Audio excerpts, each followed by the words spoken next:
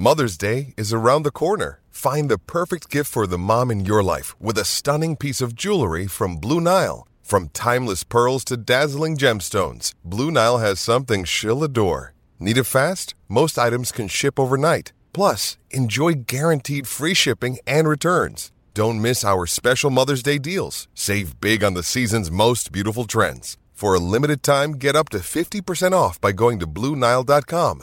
That's BlueNile.com. Welcome to This Is Your Journey with Sam Edmund. For Tobin Brothers Funerals, visit tobinbrothers.com.au. Tobin Brothers Funerals, celebrating lives.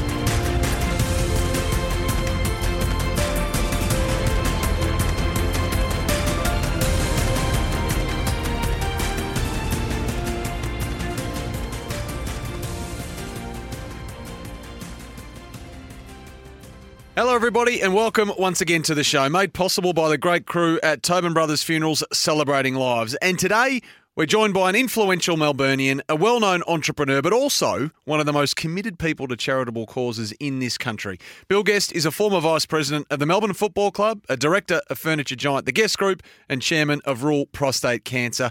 A former chair of Fight MND, it seemed only fitting we speak to Bill during King's birthday weekend, and another big freezer course at the MCG. Bill, awesome to have you along. Thanks so much for your time. Yeah, great. Thanks for having me. I'm sure I probably sold you short there as well. For the record, what have I missed? I know I've left Ballpark off, which is sacrilegious given they're in the building. What else have I missed? Oh, well, just, very talented, entertaining, great comedian, all-round good bloke, very popular.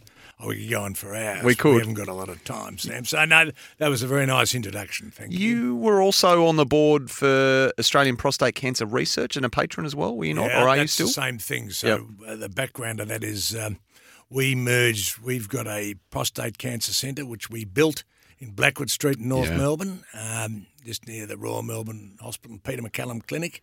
We merged with the E.J. Whitten Foundation about a year ago, and we've still got APC, which is our branded as the Australian Prostate Centre, where we've seen over 30,000 patients, and I'll elaborate on that a bit later. Yeah, we're going to circle back to that. That is, and hence we created this name Rule when we joined with. So that's sort of our retail brand. when I was doing the research for you, I mean, there's a lot of successful business people in Melbourne, but not as many who give so much of their energy to charitable causes like you. So the obvious question is, why? Why do you do it? Well, it's a good question.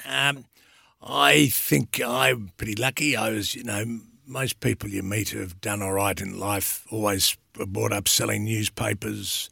Parents had no money, they struggled. They had to sell, a lot of which is crap, to be honest. But I was born in Toorak, still live in Toorak. I'm pretty lucky. I had my first ensuite when I was 2, so I've had a pretty reasonably lucky life, good upbringing, good parents. So I feel as though I feel a bit obligated. It's good to give back. Yeah. And I've got the personality. I'm not scared to ask people to get off their ass and help. So I'm driven by that. My business balance is pretty good. I've got some time and I sort of have energy, and I think it's important for people to, when you're lucky in life, to give a bit back. Big weekend, the King's birthday weekend, Yeah, and the big huge. freeze, has become an enormous part of the year, and really in our sporting psyche, of course, but also the beacon, I think, of everything Aussies do well as a society, and that's coming together to support a common cause. Now, in this case, trying to eradicate the beast that is motor neurone disease, which I couldn't believe. So tomorrow, it's 9th year. Yeah, I know, it's incredible, yes. It's been an amazing thing. I've been involved from the start. I've been the inaugural chairman. I relinquished that role to Mike Snyder, who's doing a wonderful job. He's the MD of Bunnings. Mike's doing a mighty job. But, yeah, it's extraordinary. From the day we sort of dreamt all this up, we had no idea, none, including Neil, that it'd end up like this. It's quite extraordinary. The idea for the slide and the ice bath at the bottom, how did it come about? Well, I'd have to give a lot of credit to a guy called Rod Curtis, who's an advertising guy. He helps me on Rule and still helps MMD. He actually sort of came up with a concept with a few other guys, and it sort of got legs. But firstly, we thought it was a fairly stupid idea, people sliding down, logistically stupid, and how would it work? And to Lewis Martin, who's been on our board since the start at 7, he embraced the idea, and their creative team Gary and co sort of put it all together. When you see the blue beanies getting around this time of the year and they multiply day upon day, what sort of feeling does it give you, Bill? Oh, it's quite incredible. I mean, you see them everywhere. I'm spoiled. I've seen them in Brooklyn. I've seen them in London. It's quite extraordinary. And it's just more and more. If you watch TV, people doing things, news services. There's so many people wearing the beanies, and I think you'll see. I'd be quietly confident we'll get 90,000 people plus, subject to weather, on King's birthday, and I reckon you'll see so many beanies it'll be mind-boggling. So this time every year as well, those of us who don't know Neale Daniher anywhere near as well as what you do, get a look, I guess, at how he's holding up and his state of health. Bloody unbelievable how tough that bugger is. So for those who are unfamiliar, how far back do you go with Neale Daniher? Oh, well, I was involved in the selection panel to appoint Neale as coach, whenever that was. I can't remember how many years 96. ago. So actually I interviewed 97. Funny story. I went over to Neale, was with the footy chief of the West Coast Eagles, and I flew over to Perth to interview him. There was 4 of us on the interview panel at Melbourne, and I was sort of doing the personality side of it. Anyway, I flew over to interview Perth. Had a fairly big night the night before, and I was having breakfast with Neale. In fact, I had a shocking hangover. Anyway, Neale marches in some coffee shop, and I felt like, SHIT. Yeah. And Neale actually interviewed me. It was quite funny when I finished. Cameron Swallow, I think, was the CEO at the time. He said, "How'd that go?" And I said, "Well, I don't know. I think Neale ended up interviewing me, not the other way around." Anyway, cut a long story, he got the job. I was his footy director for a long time.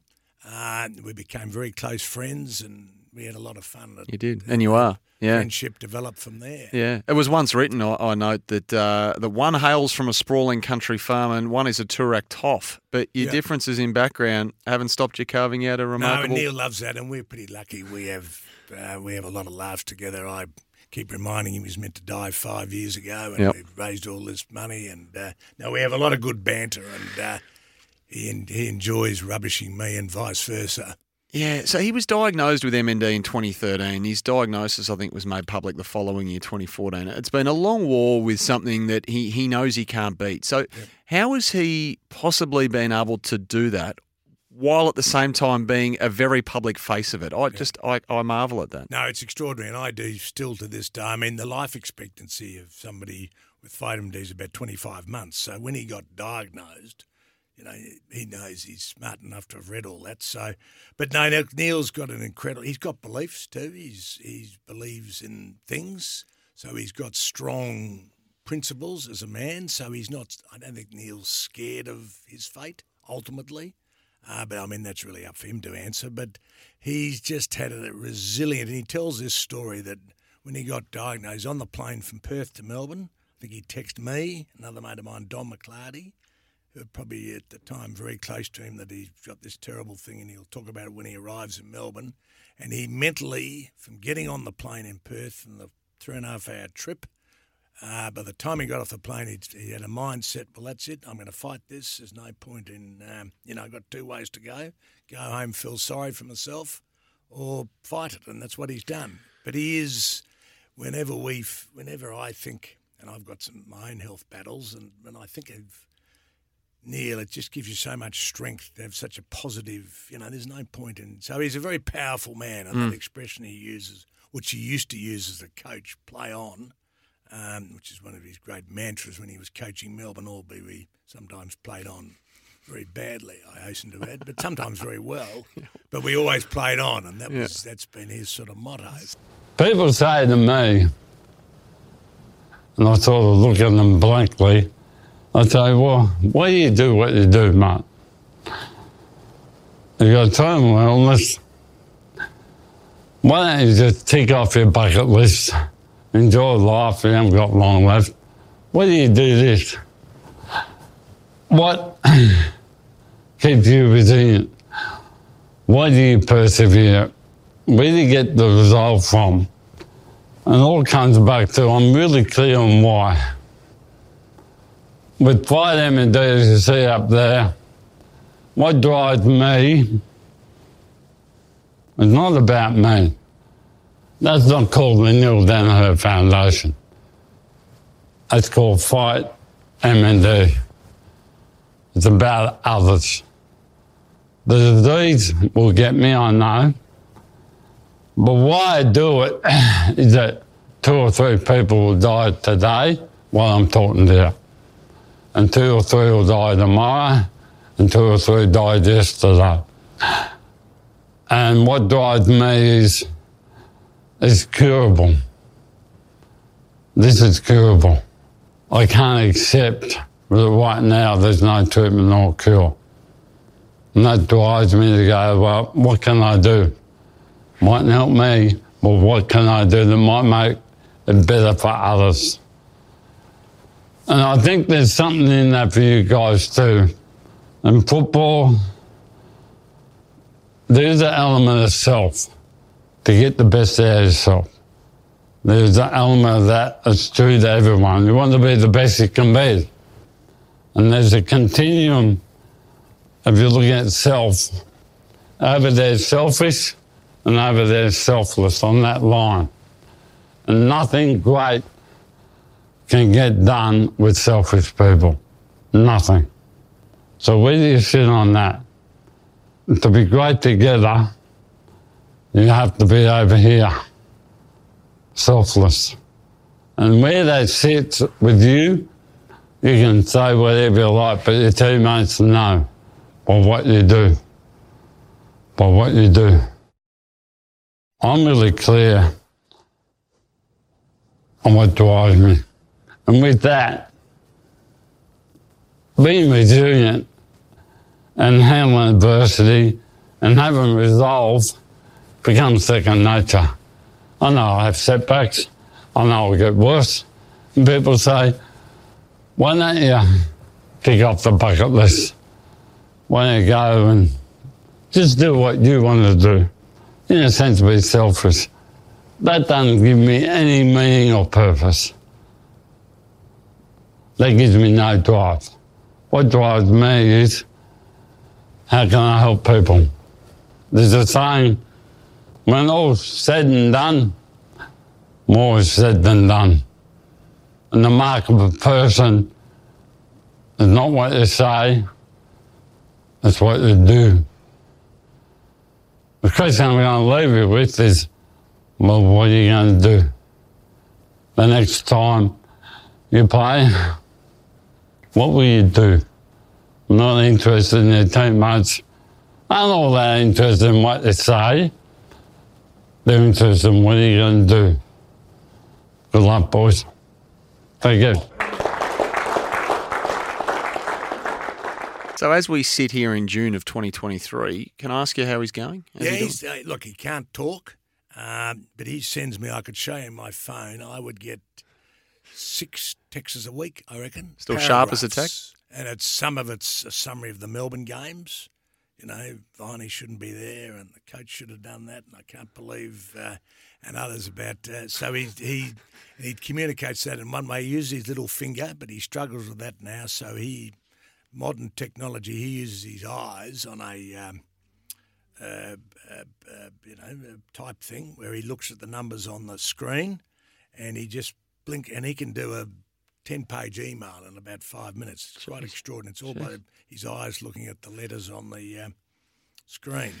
But as far as walking, where Neil's lucky is obviously a stupid term for somebody that's got MMD, but he's kept his legs. Most people with MMD, they go down fairly quickly in the legs and end up in a wheelchair, and that really starts the rot setting in. So he still walks, and he's a stubborn bastard. Yeah. You know, we did the launch in the city of the the beanies, and I'm walking with Neil. I've got my new shoulder in, and he's bounced out of the blocks and I said, for Christ's sake, slow down. He's marching up Collins Street or something he's in the store gift.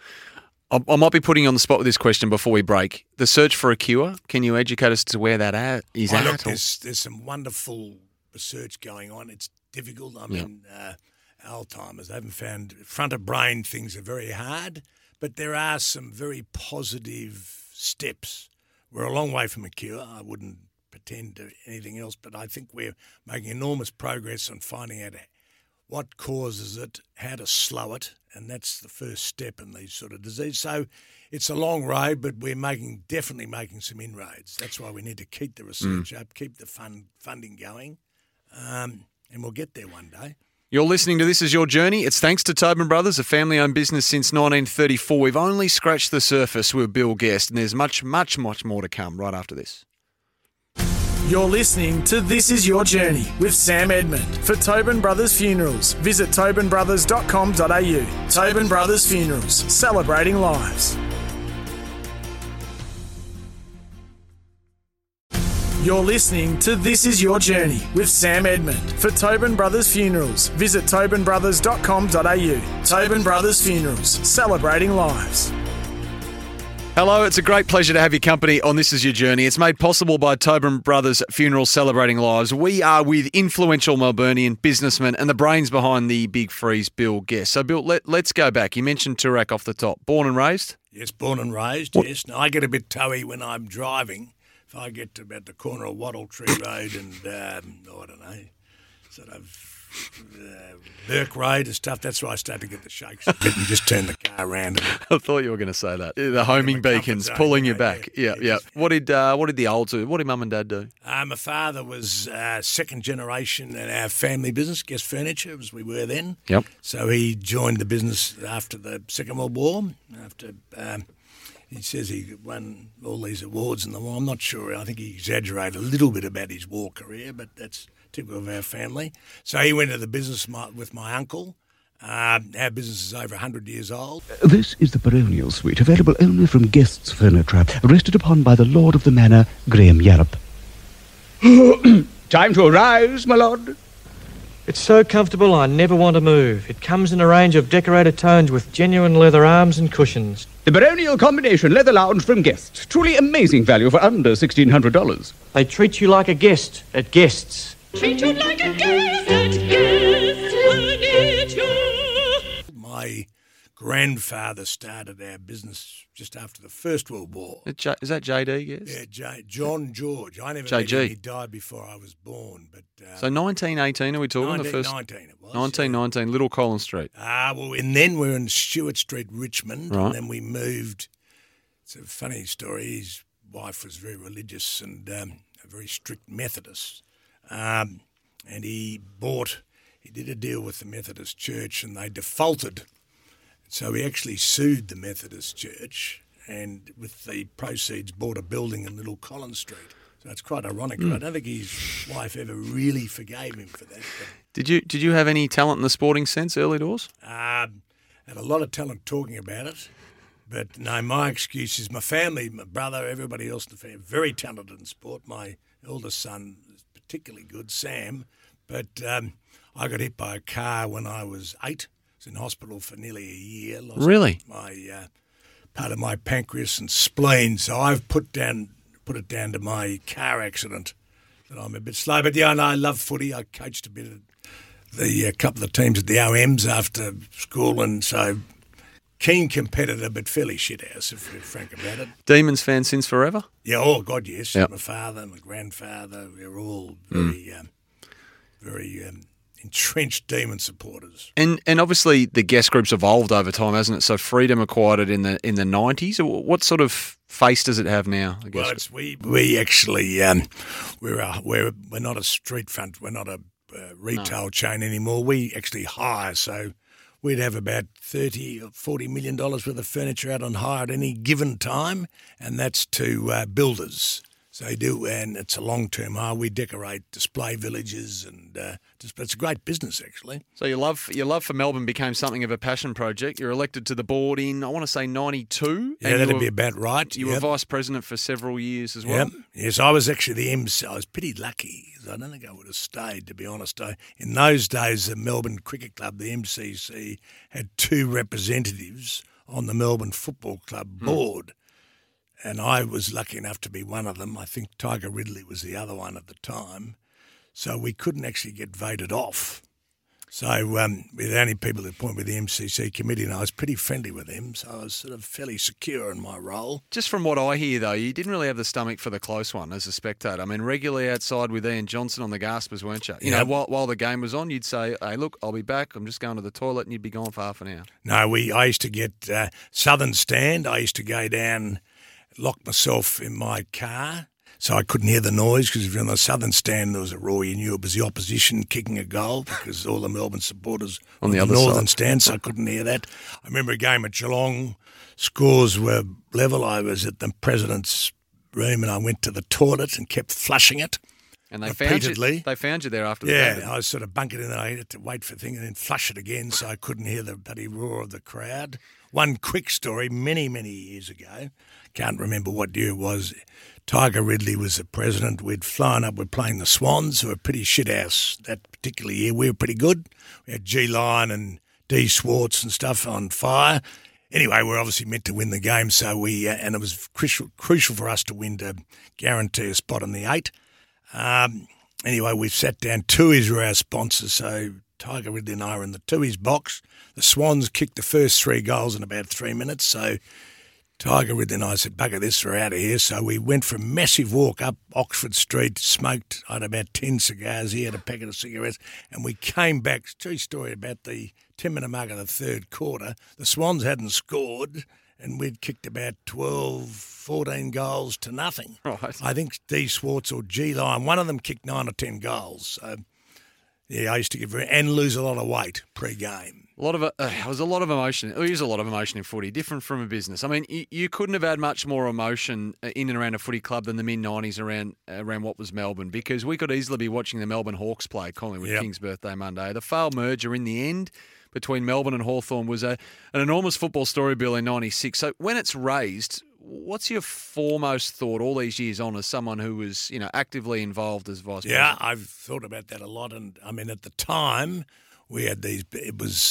we thought it was a very good idea for Melbourne because there was lots of pluses for that. But with the benefit of hindsight, the thing we totally underestimated was emotion in sport. In Melbourne, there have been extraordinary scenes at tonight's historic vote on the future of both the Melbourne and the Hawthorn football clubs. Emotions have spilled over at both meetings, where members are being asked to decide if the clubs should merge. No merger! These are passionate football supporters, even by Melbourne standards. And the Melbourne board members who want to merge with Hawthorn found themselves the villains of the piece. After thousands of supporters squeezed in, the lobbying began. I beseech you and implore you, give us the chance to build Melbourne the Demons once again. Your suggestions matter, your involvement matters, your passion matters, and you matter. The Melbourne Hawks is not the Melbourne Football Club, nor will it ever be. Emotions also ran high at the Hawthorn camp. Anti-merger forces took control of the meeting.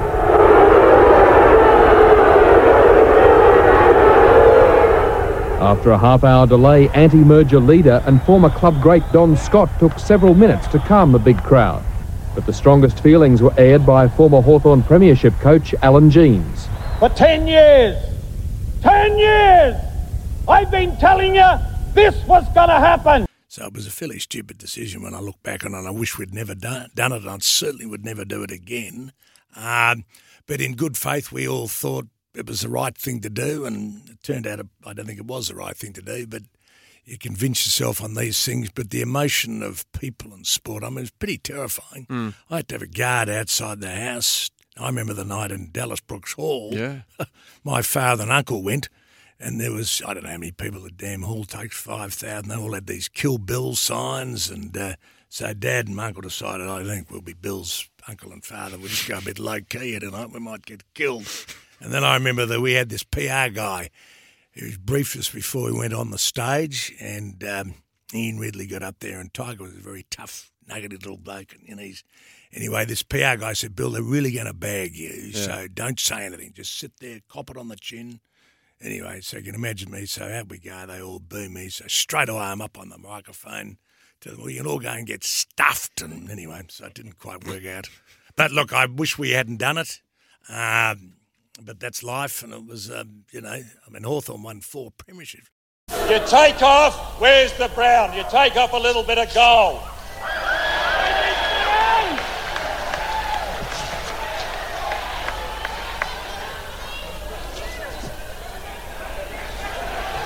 What have you got? A Velcro Hawk and a Melbourne Guernsey. We rebuilt the Hawthorn Football Club, to be honest. Wasn't Don Scott's Operation Payback? It was actually a bloke called Ian Dicker who's never, ever got the publicity he deserves for what he did for Hawthorn. He was a remarkable man, still is a remarkable man, and I never saw, everybody seems to have, Jeff Kennett, they all seem to have forgotten about Ian Dicker. He was incredible how he rebuilt that club because they were really on there.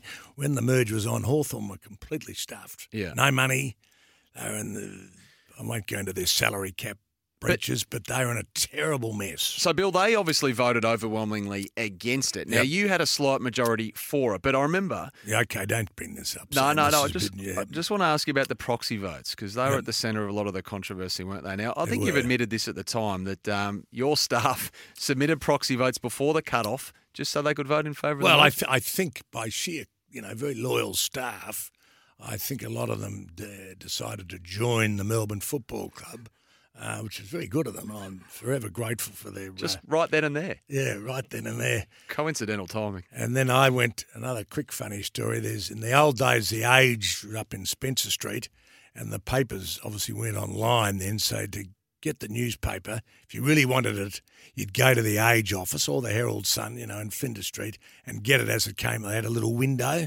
Anyway, this particular night, I've gone up to the Age office with a mate, and the woman said, "What are you here for?" And she said, "Why do you ask?" And she said, "Well, there's only two types of people that normally come here at this time of night to read the paper." And I said, "What?" And she said, "They're crooks to check their name's not in the paper, and lawyers to check their name is in the paper." And anyway, I got the paper and my mate grabbed it and he said, well done, Bill, you've made front page headline and back page headline. So I sort of cornered the paper. Now, speaking of papers, didn't a prominent female journalist, who's still around, mind you, call you a haberdashery salesman, something that your mate's still happy to throw up? No, that's Caro, who is a haberdashery salesman. Lifetime friend. Yes, Caroline... called me I think there was actually a furniture merchant or something like that, but she accused me of being... Oh, anyway, but we go back a long way, Caro and I. In September 1996 at the Dallas Brooks Hall, emotions overflowed and friendships were shattered as the Demons voted under Chairman Ian Ridley to merge with Hawthorn. And we don't want to go to Glenferrie Oval with their mediocre facilities. We want the best in the AFL. That's what we want. The Melbourne Hawks vote proved football is a religion in Victoria. Ridley and his disciples exercising the demon from 52% of the members. All you board members that had the bloody courage to recommend this, get on your feet! Get on your feet! Get on your feet! You mentioned Ian Ridley. I mean, in all seriousness, was the vote the beginning of the end for him? I mean, he was obviously pro-merger, and that was a recommendation at the time. You were close to him. He was obviously, like you, booed, abused by the anti-merger crowd. Did he ever really recover from it? He was, I would say, the two greatest people I've met in my life are Neil Danaher and Ian Ridley. Ian Ridley's integrity, decency, love for the Melbourne football, he was coach, president, great player, so committed, and I'm not entirely convinced. I think we all got caught up in this merger thing, but there is no question in my mind that led to Ian's. He was just shattered, as were a few very well-known people at Hawthorn too, by the way. A lot of really great football people got really badly destroyed and all that, and that's, again, the emotion of sport, and I don't think anybody was doing it for the wrong way. They all thought they were doing it for the right reasons. It was said that on that night that his wife Jude was actually rushed to hospital. On the day or the night in question. No, it was so stressful. Yeah, and no, I don't think he ever recovered. And Ian was a shocking smoker, so those people learned not to smoke. That didn't do him much good either. Just crazy times. I mean, those general meetings for both clubs were so packed, weren't they? They spilled outside, and there were monitors outside for people to watch. Yeah, the whole thing was just a shit show. So it was a shocking night. Anyway. Anyway, everyone's lived happily ever Yes, after. we've all lived happily ever after, luckily. Yeah. Well, we're with the entrepreneur Bill Guest on This Is Your Journey. It's thanks to Tobin Brothers Funerals celebrating lives. Cancer and how it touched Bill and what he did about it is after this. You're listening to This Is Your Journey with Sam Edmund. For Tobin Brothers Funerals, visit tobinbrothers.com.au. Tobin Brothers Funerals, celebrating lives. You're listening to This Is Your Journey with Sam Edmund. For Tobin Brothers Funerals, visit tobinbrothers.com.au. Tobin Brothers Funerals, celebrating lives. Hello, we hope you're enjoying this week's edition of This Is Your Journey. We're with a man of vision, the former Demons Vice President, former Fight MND Chair, and now the head of rural prostate cancer, Bill Guest. So, Bill, the stats are this. 1 in 5 Australian men will get prostate cancer. Yes. Something like, I think, 50 a day will be diagnosed with it. Yes. You were one of them about Yes. a decade ago. Yep. Can you take us back to what I'm sure was a very, very difficult time? Yeah, no, it was obviously, and it still is, unfortunately. Yes, I got diagnosed about a decade ago, which is young comparatively for prostate cancer, although that statistic's changing dramatically. So I'm in touch with a lot of people, and a couple of actually well-known ex-AFL players have got it in their early 40s. So it's a bit scary, the demographic of that. But yeah, I got diagnosed, and I was a fella called Daniel Moon, who's a very prominent urologist, looked after me, Mad Melbourne supporter, which was a lucky coincidence. Had my prostate out. Unfortunately, in most cases, if it's detected early, which is what rule's all about, which we'll touch on in a minute, but in most cases, if you have it out early, you're going to be okay. But in some cases, like in mine, a bit sneaks out. After they take it out, they find it's already escaped. So it's sort of, I'm lucky in one way, it's very slow progressing, but I've had quite a couple of fairly significant doses of radiation. They've just found a bit more cancer a couple of weeks ago. Unfortunately, these ones can't be, I can't use radiation because it's a bit close to my kidneys, but it's very slow. So we just, and there's the research we do and people are doing in the world, we just prolong it, and hopefully I'll be sitting here with you, Sam, watching Melbourne beat Carlton in a premiership in 20 years' time. For your sake, I hope that is the case. But it is a battle, and it does mentally, but you just get on with things and don't worry about it, and, This is the biggest cancer for men, and yet, I don't know, are we too casual about it? No, it's shocking. It actually kills 4 times more men than women with breast cancer, and that's not... Obviously, because breast cancer is such a wonderful job in raising money, getting government funding, and men, we're just hopeless. We don't get much funding. It's a constant battle in our clinic, as we've seen over 30,000 men.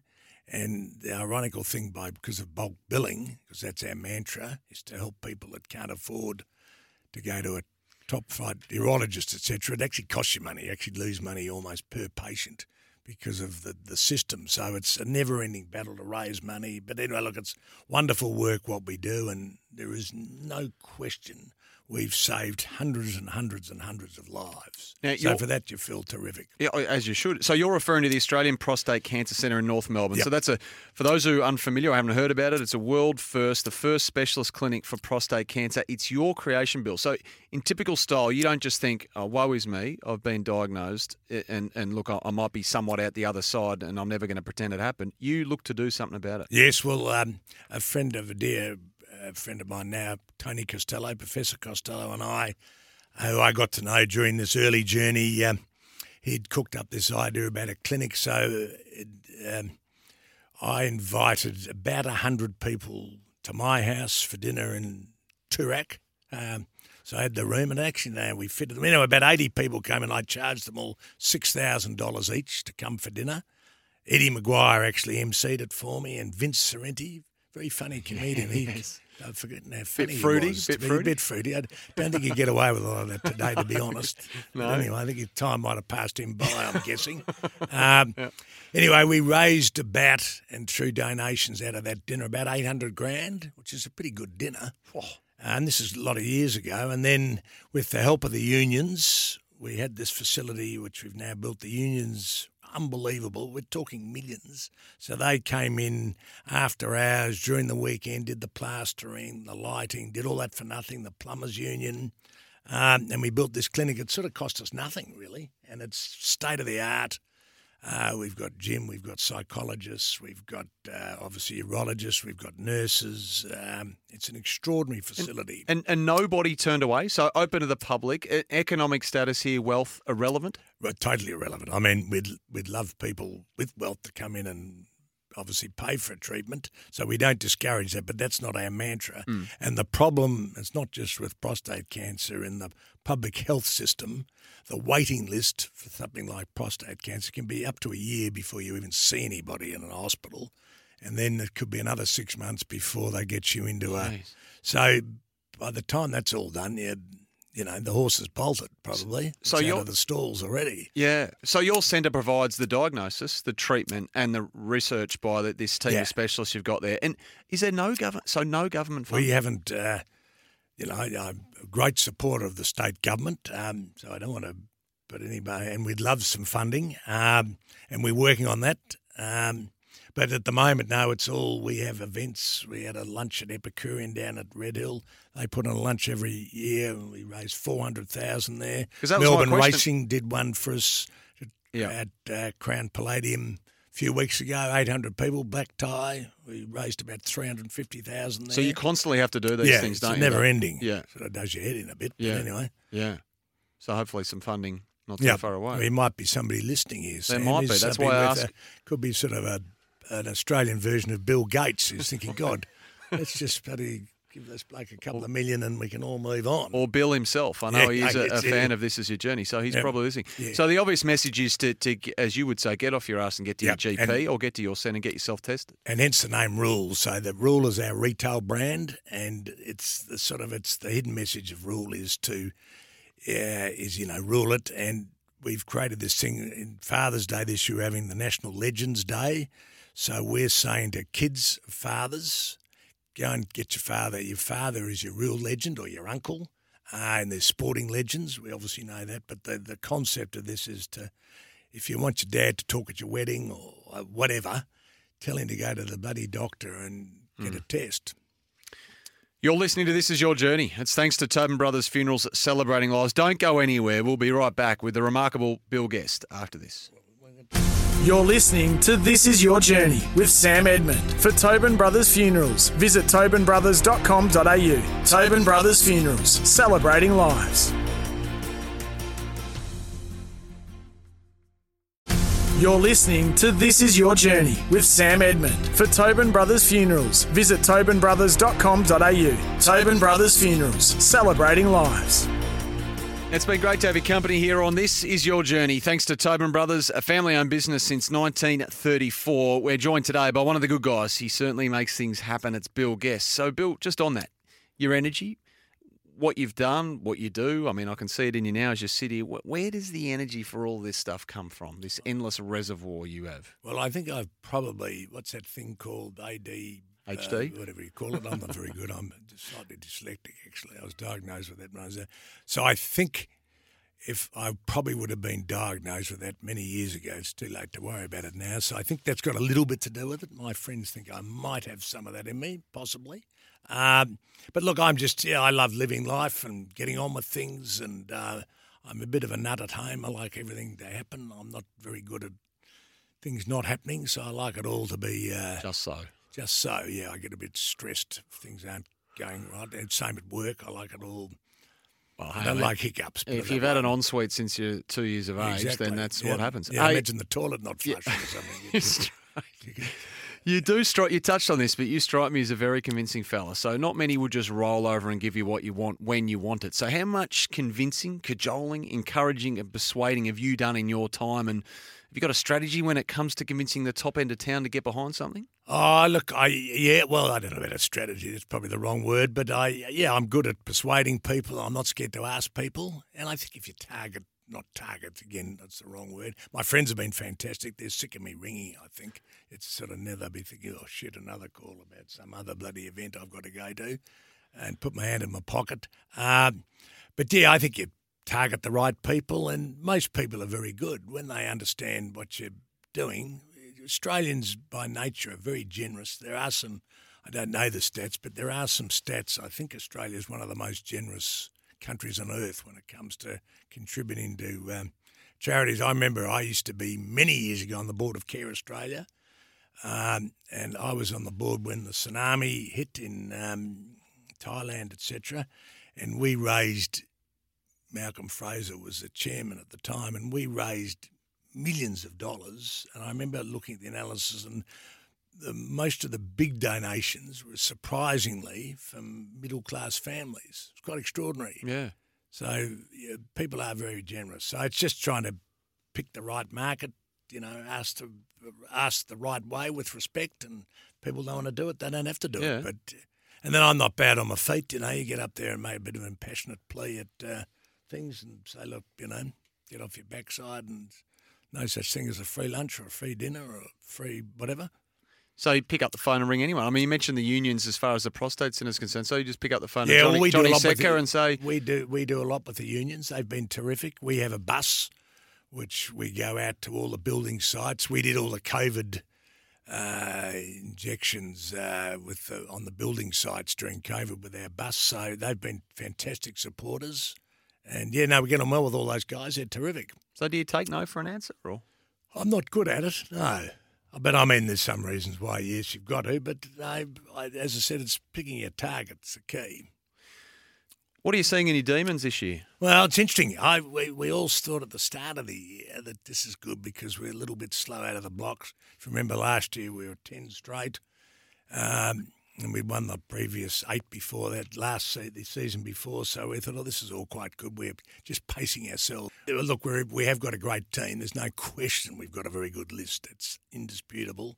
So hopefully we are just going to work our way into the season. So how often would you do you go every week? I go every week. I go to not every interstate game, but I go every week, unless there's, a legitimate reason I can't.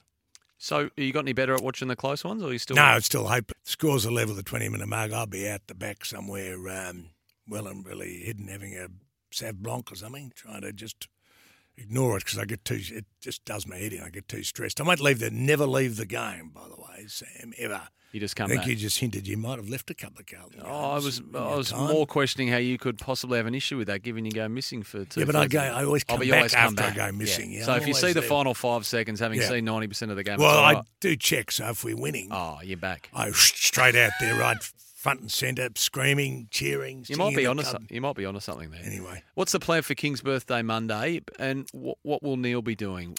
Neil will be up there. He might come to the lunch. I mean, Neil goes to every Melbourne game still, so he'll be certainly at the G. All his family, as you know, there's I can't tell you how many. Beck does a great job. Yeah, too. Beck's been outstanding in following in Neil's footsteps, and we'll have about 87 Danahers at the lunch because Neil's one of 11. They're freaking everywhere, the Danahers, some of which have actually become Melbourne supporters, surprisingly. I think it's upset a few of the hardcore Danaher Essendon side of the family, but that's a bit of fun. So Neil will be there. Beck will obviously help him on the stage. It'll be fantastic.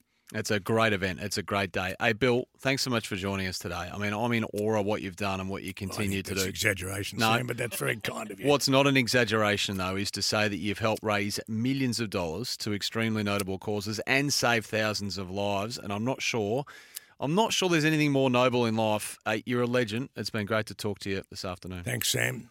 You've been listening to This Is Your Journey. It's for Tobin Brothers Funerals Celebrating Lives. You can jump online to find them at tobinbrothers.com.au, and we'll catch you the next time we celebrate another great sporting journey.